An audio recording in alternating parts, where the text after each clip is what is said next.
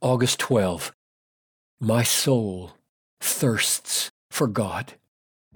As a deer pants for the flowing streams, so pants my soul for you, O God. My soul thirsts for God, for the living God. When shall I come and appear before God? Psalm 42, 1 and 2. What makes this so beautiful and so crucial for us is that he is not thirsting mainly for relief from his threatening circumstances.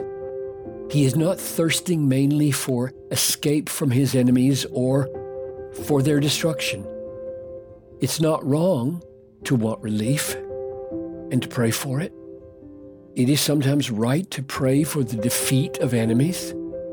But more important than any of that is God himself. When we think and feel with God in the Psalms, this is the main result. We come to love God, and we want to see God and be with God and be satisfied in admiring and exulting in God.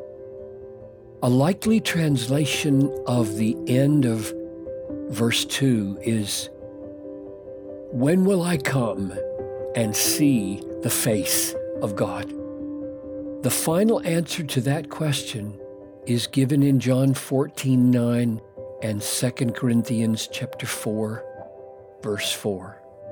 Jesus said, "Whoever has seen me has seen the Father."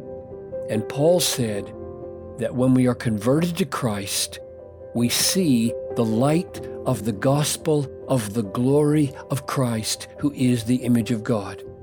When we see the face of Christ, we see the face of God.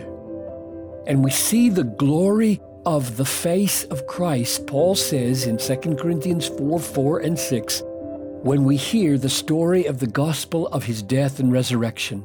He calls it the gospel of the glory of Christ, who is the image of God. Or, verse 6, the knowledge of the glory of God in the face of Jesus Christ. May the Lord increase your hunger and your thirst to see the face of God.